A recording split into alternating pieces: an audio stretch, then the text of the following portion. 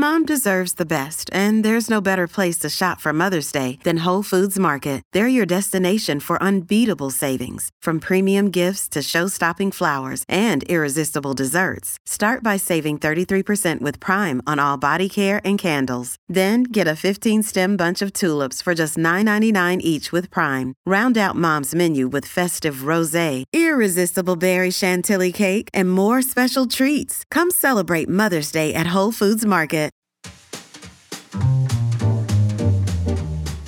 Welcome to the Whiskey, Jazz, and Leadership Podcast. Subscribe now so you don't miss a drop of straight talk you can't get anywhere else. We discuss the whiskeys to drink, music to listen to, and what it really takes to be an effective leader. I'm your host, Galen Bingham, the leadership strategist. Tonight's guest, the award-winning master blender for Doc Swinson's whiskeys, Jesse Parker. Hey, what you drink?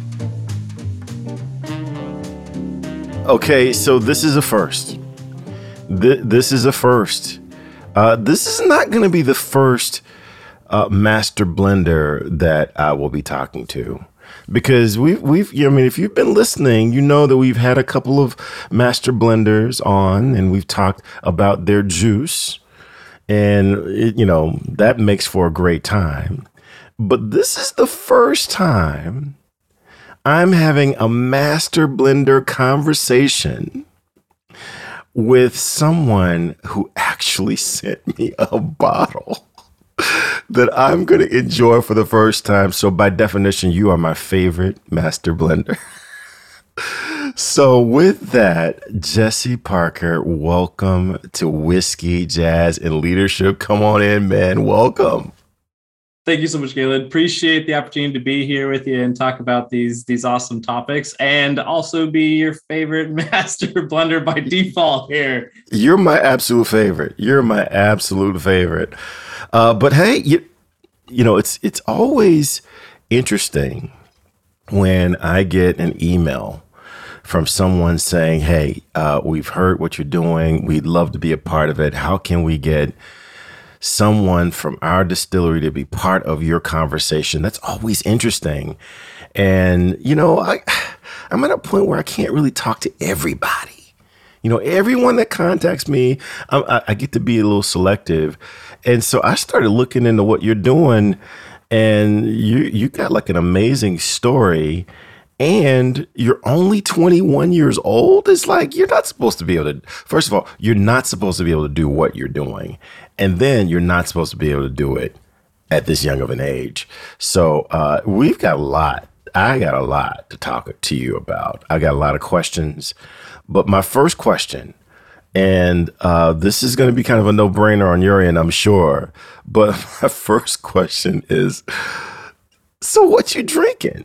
Well, we've got a little Doc Swinson's straight bourbon whiskey finished in Oloroso, Pedro Jimenez sherry, and cognac casks here on the show today, which is one of my personal favorites because it's the one I arguably put the most amount of time and energy into producing for each and every single batch, because it goes through so many different casks, and it's a couple different whiskeys blended together in the first place. Oh, man. And so you actually built this whiskey?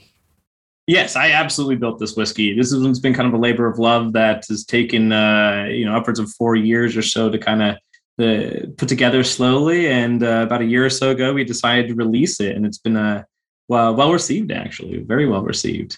All right, well, I'll tell you what, since this is a gift, and again, hint, you were the first one and the only one to actually send me a bottle. I'm gonna pour this and have you talk me through what I'm enjoying, because I don't know that I've ever, again, here's another first. I've never actually had the master blender who built the bourbon talk me through what I'm enjoying. So I'm gonna first let's crack this bad boy open, and we're gonna give the first test. The first test is the sound of the pop. That was nice, and then. Some of them can be kind of quiet. We use all natural corks, so some of them give you a really nice, I don't know if you heard that at all. Oh yeah. Oh my gosh. It sounds better on your end, actually. Yeah, there you go. Oh my gosh. All right. So talk me through this. Be gentle, but talk me through this. Sure, absolutely. So one, I will admit, I don't usually like to tell people what they're tasting because I would like them to kind of decipher that for themselves. After all, we all taste a little bit differently. But I don't want to influence your palate too much here. But I'll talk you through the process, and if certain little notes pop up on your palate, you should say them.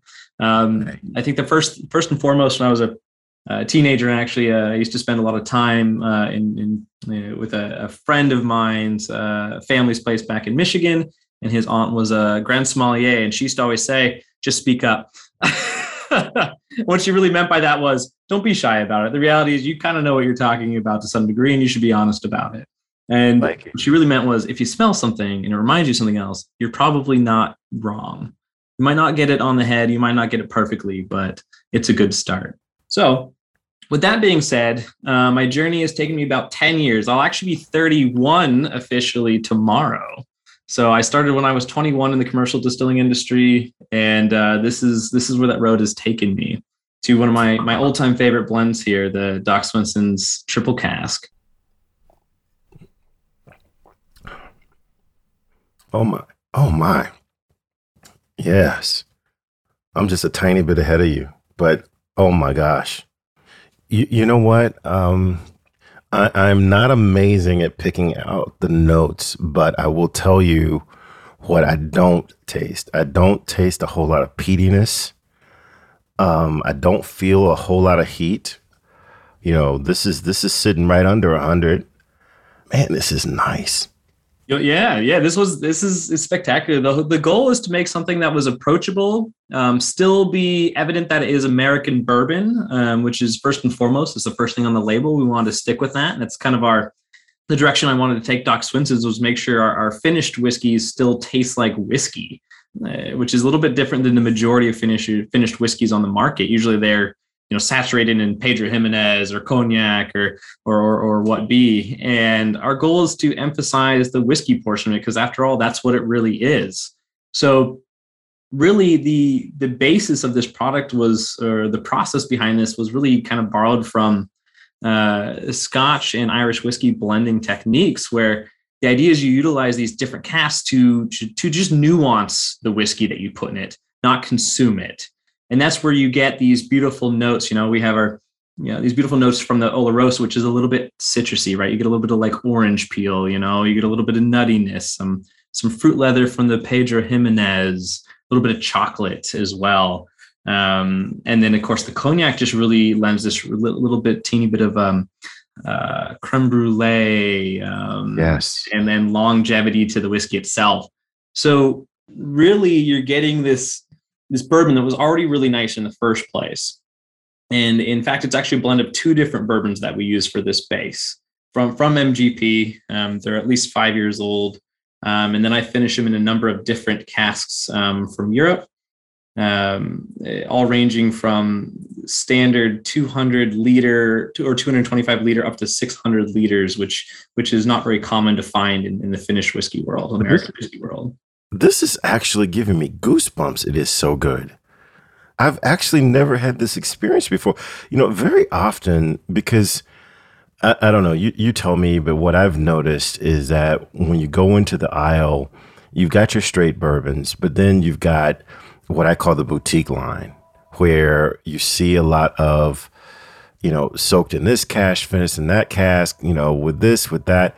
And I tend to walk by those. I'm usually not a fan because they seem to overdo it. And there are some pretty popular brands over there.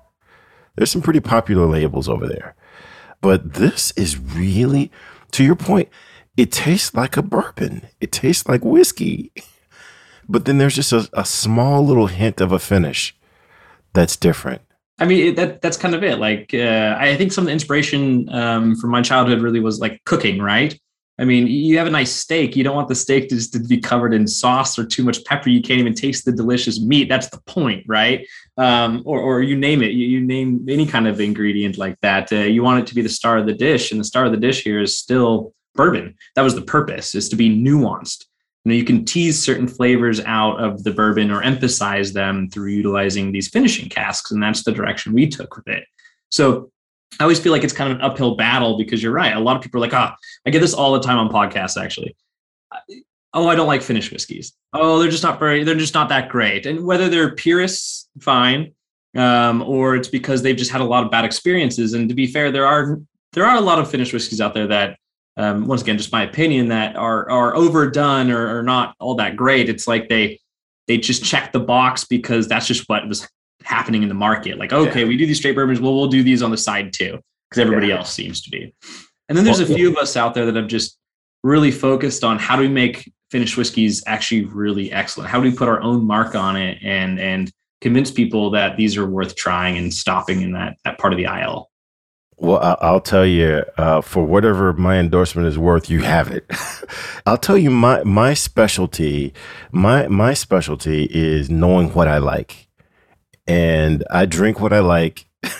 And I have only one requirement, and that requirement is that if you don't like it, you don't drink it. That's my only requirement. I think that's an excellent requirement to have, honestly. I mean, people all the time are like, oh, well, what should I like? Well, what do you like? And in the end, if you like it, there's nothing wrong with that. I think the only wrong spirit to drink is the one or anything is the one you don't really like. The one you don't like. And hopefully it's not just because you don't think it's good, it's because you have actually tried and you're like, oh, that just doesn't go with me. Man, well, I'll tell you, this, in this podcast, we talk about whiskey, we talk about jazz, we talk about leadership, but I'm going to tell you, I've been listening to a lot of my own episodes, and I've been hitting the jazz pretty good when I can. I hit the leadership really hard every time because that's really what I do. But the whiskey game has been kind of light. I'm going to admit that I've been kind of sagging on my whiskey, and I am just so glad you're here to really talk about the process, because we talk about how if you go back to the beginning of season 2, specifically the VIP conversation with Jared Simmons, he talks about how the through line for whiskey, jazz, and leadership for him is time. That it takes time to create a quality whiskey. It takes time to develop skill in your craft in jazz. And it takes time to see some things, to be able to train some things, to be an effective leader. So for him, the through line was time. But I'd love to ask you, what is the connection that makes this whiskey jazz leadership thing make sense? Well, I feel like I'm going to be a broken record here a little bit. I think I would answer that with time as well, for quite a few reasons. One of them, when I was younger, I was always impatient and I was a perfectionist. So those two things don't really go well together.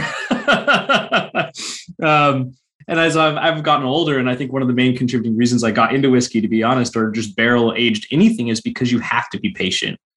You have to trust in the process. You have to trust in what you've done. And even if it starts going south, you sometimes just have to wait and watch it happen and realize that maybe it's actually not wrong yet. And oftentimes it's not.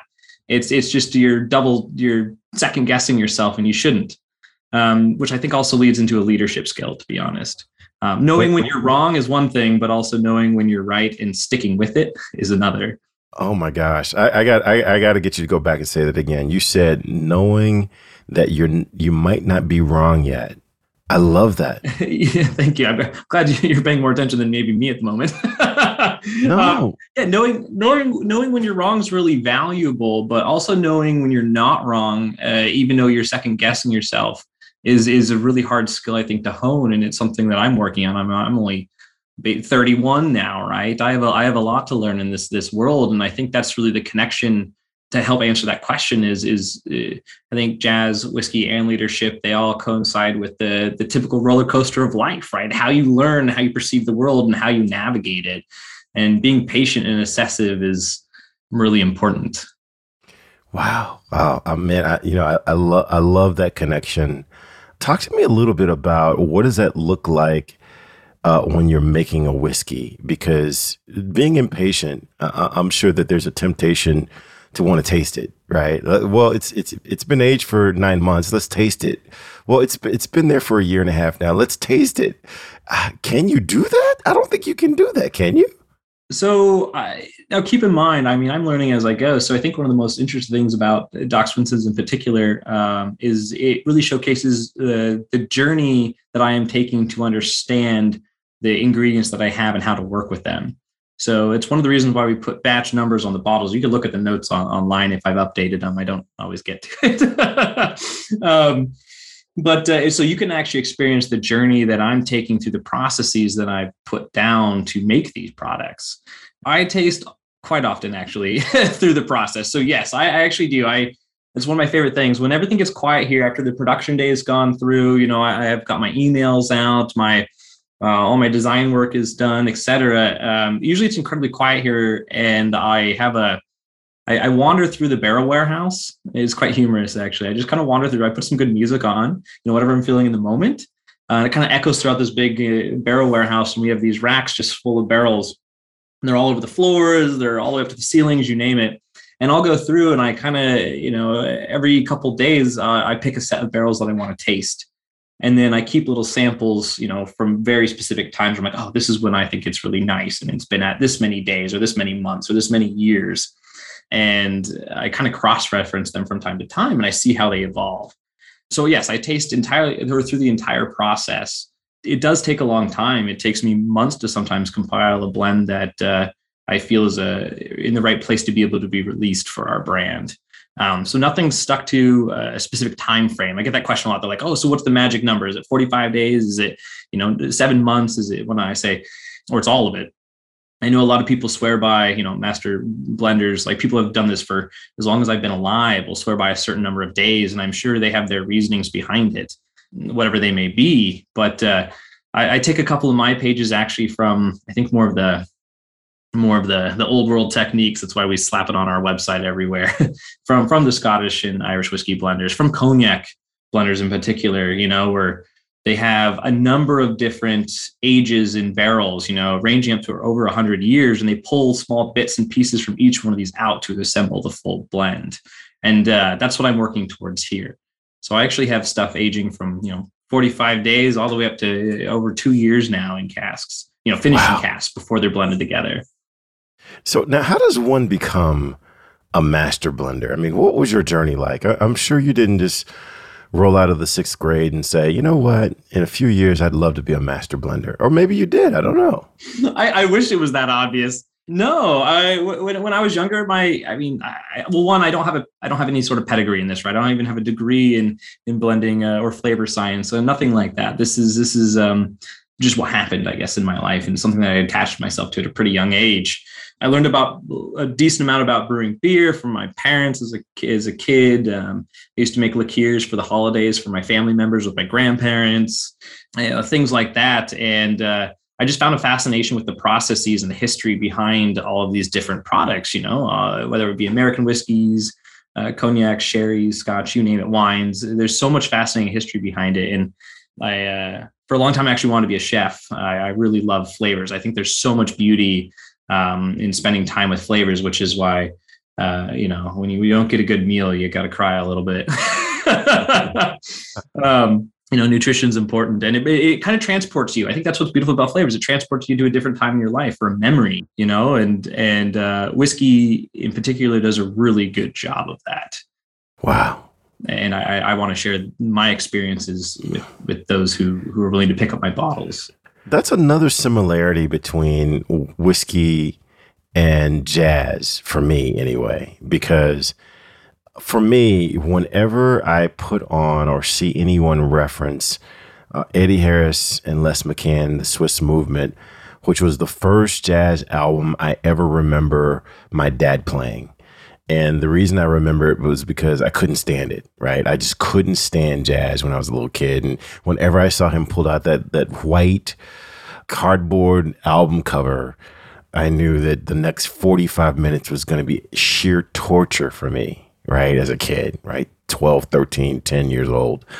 But now it has such a nostalgic reference for me that it's actually one of my favorite albums because of the memories.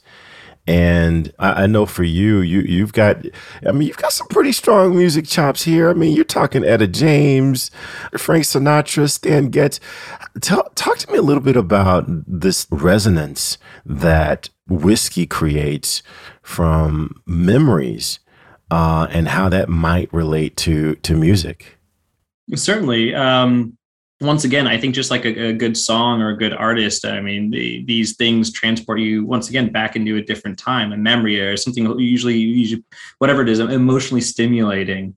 I mean, that's partly the reason why I selected the artists I did in your questionnaire, was because those are what transported me back to my childhood. It transported me back to every time I had a fresh strawberry out of the garden that I grew with my mother, cooking French toast in the morning with my dad on a weekend, or every time I taste something really citrusy, it reminds me of making baked grapefruit from when my dad would come back from, being gone for 6 months for work out of the year, and there's all these really beautiful moments that I cherish, and I happen to equate them to food, flavor, which, I mean, what's better than good company and food most of the time, right? That's it. Wait a second. Baked grapefruit? I've never heard of baked grapefruit. Surprisingly, I like to surprise people and make this one all the time for friends, because they're like, what in the world is this? Yeah, it's ridiculous. It's really just covered in butter. It's like a medium for butter. You slice a grapefruit in half, you cover it in butter, brown sugar. I know people do all sorts of different things, nutmeg, clove, whatever you like. Sometimes they'll put Angostura bitters on it, and you bake it in the oven for like 45 minutes, and it just caramelizes everything. And it's savory, it's sweet, it's citric, it's everything you want in the morning. So I highly recommend a good baked grapefruit if you're ever into it. Oh my gosh. And you can still pass that by as breakfast, right? Because it's grapefruit. Yeah, I mean, it's healthy, right? I mean, despite the half a stick of butter on the top and three cups of sugar, I'm sure you're gonna put on top of it. Yeah. I don't know. It felt healthier than a lot of things, let me tell you.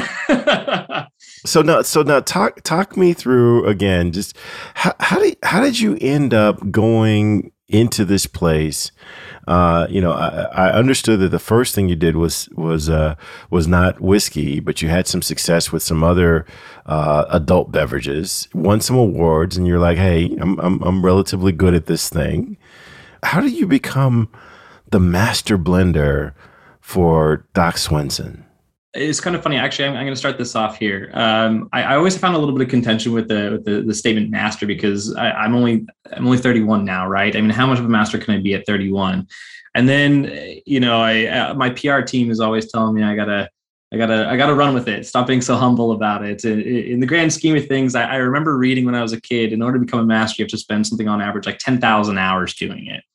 I can tell you one thing, I've definitely spent more than 10,000 hours doing this. Wow. I think far more, actually. I'm probably closer to 30,000 at this rate. And I'm still learning it. Absolutely. There's always something to be learned. So I think becoming a master at something, it takes a lifetime, truly, right? I mean, it's being able to reassess and know when you can make something better. I mean, I don't think there's a point in time I ever said this one's perfect.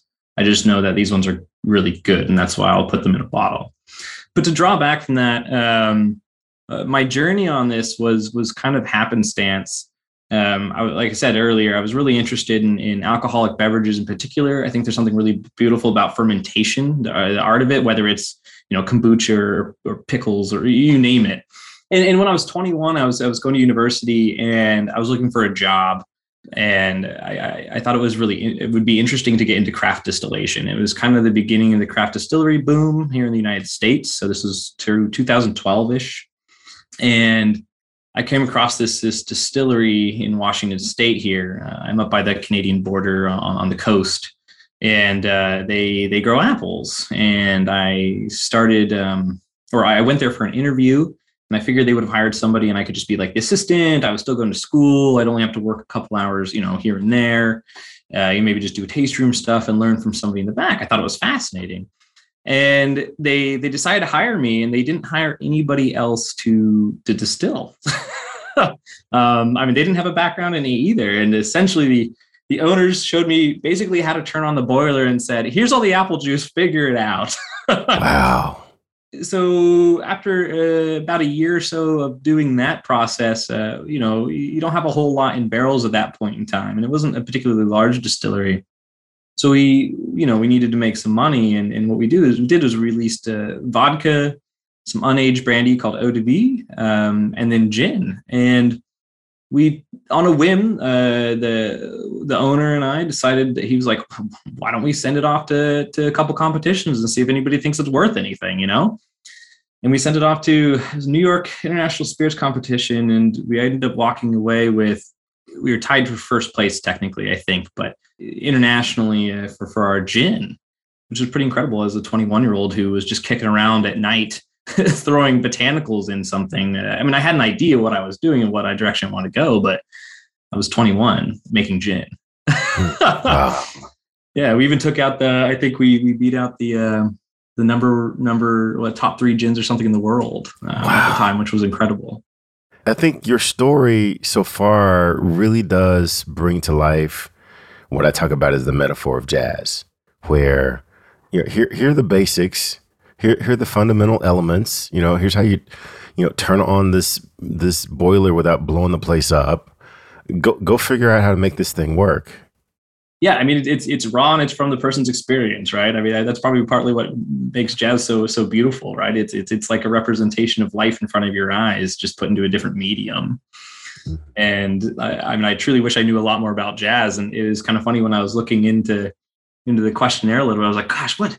Humorous enough, I do go to a jazz night almost every single week downtown here, but I couldn't tell you at all what they're playing. It's very jam bandy, kind of like jazz stuff. And I couldn't tell you. Usually I'm having a beer, hanging out with friends, there's jazz playing in the background.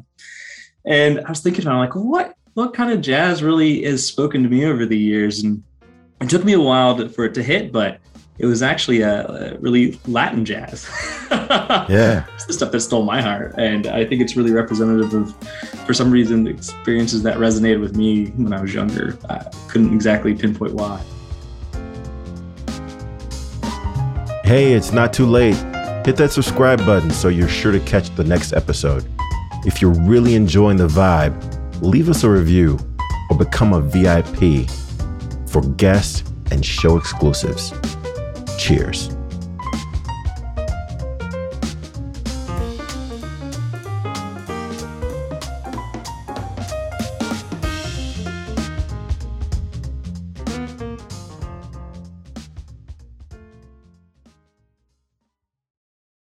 This podcast is a part of the C-Suite Radio Network. For more top business podcasts, visit c-suiteradio.com.